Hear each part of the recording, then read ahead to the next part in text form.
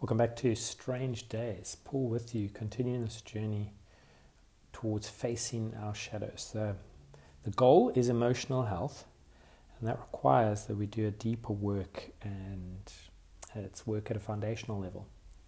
We've emphasized a few times that when a skyscraper is showing structural damage up on the 17th floor, it's down to the basement that a good engineer would go, because that's where the root cause of the problem is. And so when we discuss facing our shadows, we really are talking about a lifetime pursuit of going down to the basement and asking ourselves the questions: where did that come from? Where did that emotional outburst come from? Where did that display of impatience? Where's that anger, that sadness? It's going to that foundation, and not alone. It's going with Jesus Christ, who longs to repair and to build our lives on the rock of who he is and what he's done for us. A little bit of a journey that's been described here could be almost described as a transition from Romans 7 to Romans 8. Romans 7 is a view that sort of says, I know that there are no good things that dwell inside of me. That's Romans 7 verse 18. There's just an awareness of our sin. But then in Romans 8 we are reminded that we are more than conquerors. Those seem like two completely contradictory things. No good thing dwells inside me, and then all of a sudden I'm more than a conqueror. What's really been emphasized there by Paul as he writes his final letter to those in Rome is the truth that we need to hold these two things together. Yes, we are made from dust. Yes, we are fallen. No good thing dwells within us. But we are made in the image of God. We are more than conquerors. And every moment of every day we have an opportunity to respond to the Spirit's work in us, the new life that's taken root, and to grow in our ability to love God and to love people. It's so easy in circumstances like this to collapse into one or the other. I'm nothing, I'm just Romans 7 pond scum, or I'm amazing, I'm the best thing that's ever happened, I'm more than a conqueror, Romans 8 style. But as we grow in maturity, I think we hold these two together. Yes, I'm vulnerable and open, but at other times I'm defensive. Sometimes I'm loving, but at other times I'm prejudiced and unkind. Certain circumstances I'll be very hardworking, and in others I'll be lazy. I might be calm and very loving in certain relationships, but yet anxious and not very caring in others. I could go on, and I hope you would identify something of this to be true of your own life.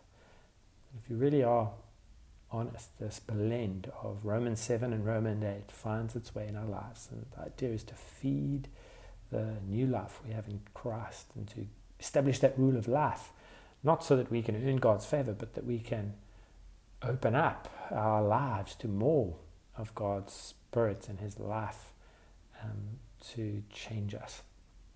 And so what we're going to do today is ask ourselves a couple of questions around assessing how healthy our approach to our shadow is. So why I want to do this little quiz from the book is that it does give you a little foretaste of where we're going. Because obviously, if you aren't doing a lot of the actions described in this quiz, there's an invitation to pick them up as practices over the next few weeks and months.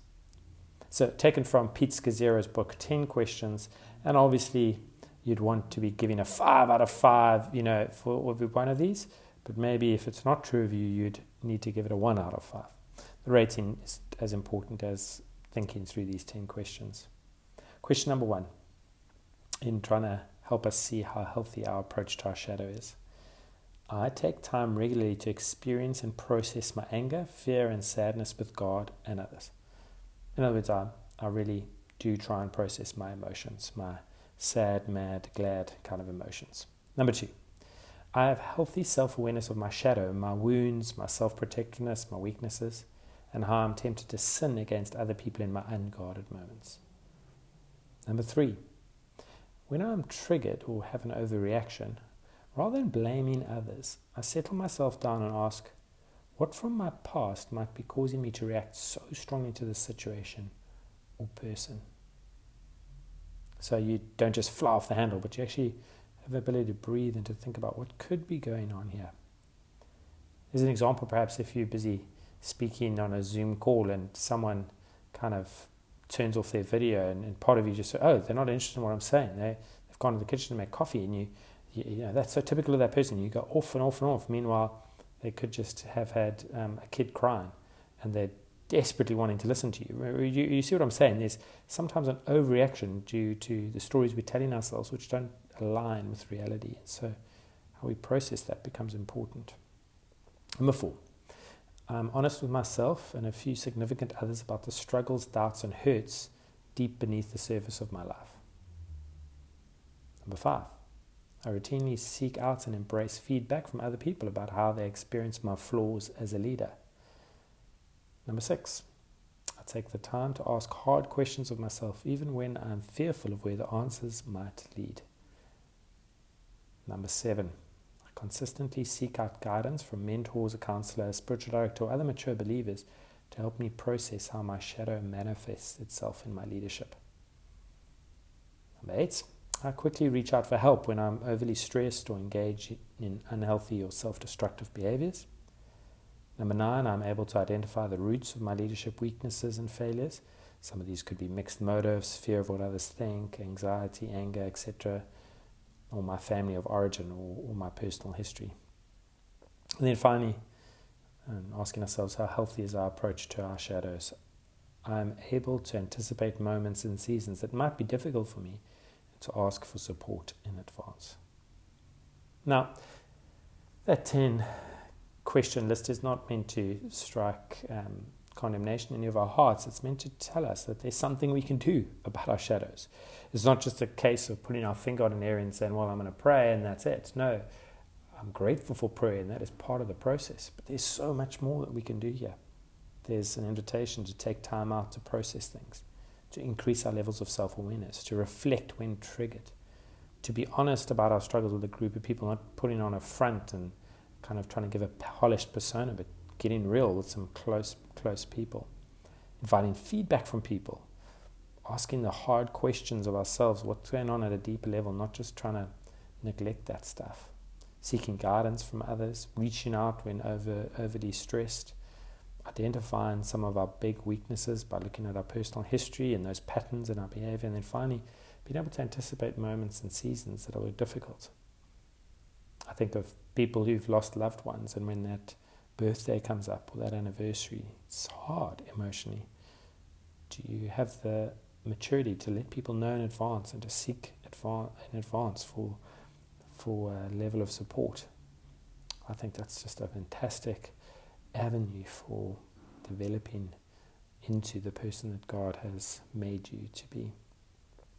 And so I will continue to look at what facing our shadow means and these fantastic ways in which we can do so, the ways that bring us into the presence of Jesus, that heal us, and a deep reminder that you are more than your shadow.